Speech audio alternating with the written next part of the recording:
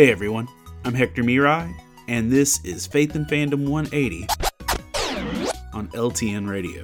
So, this might be a silly question, but when's the last time you played Animal Crossing? You remember like 6 months ago or something when everybody and their mom loved Animal Crossing? And they played it all the time. But, that lasted a while, and life kind of moved on, and I don't think everybody plays Animal Crossing the way they used to anymore. And I have a favorite villager. She's Peggy.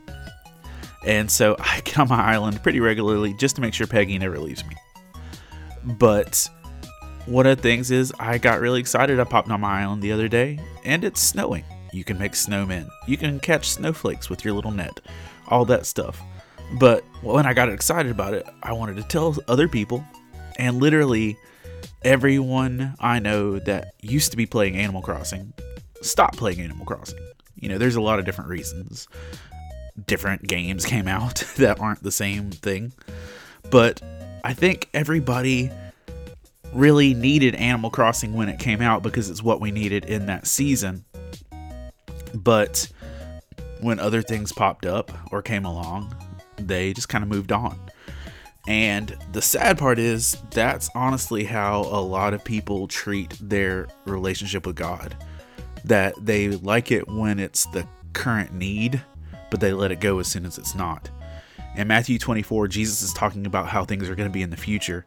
And verses 10 through 12 says, "And then many will fall away and betray one another and hate one another. And many false prophets will rise up and lead many astray. And because of the increase of wickedness, the love of many will grow cold." So Jesus straight up says, things are going to get rough. Things are going to get hard.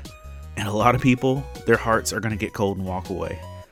And whether it's because of distraction, deception, or discouragement, it's going to require a conscious effort to actually maintain your faith and follow after Jesus.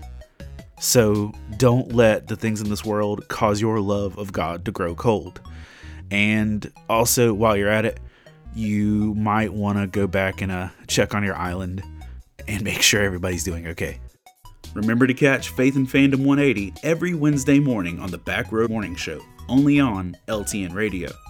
And if you'd like to learn more about what Faith and Fandom does, head over to facebook.com/faithandfandom, where you can learn more about our podcasts, Comic-Con ministry, memes, and our book series that has 7 volumes out with more on the way.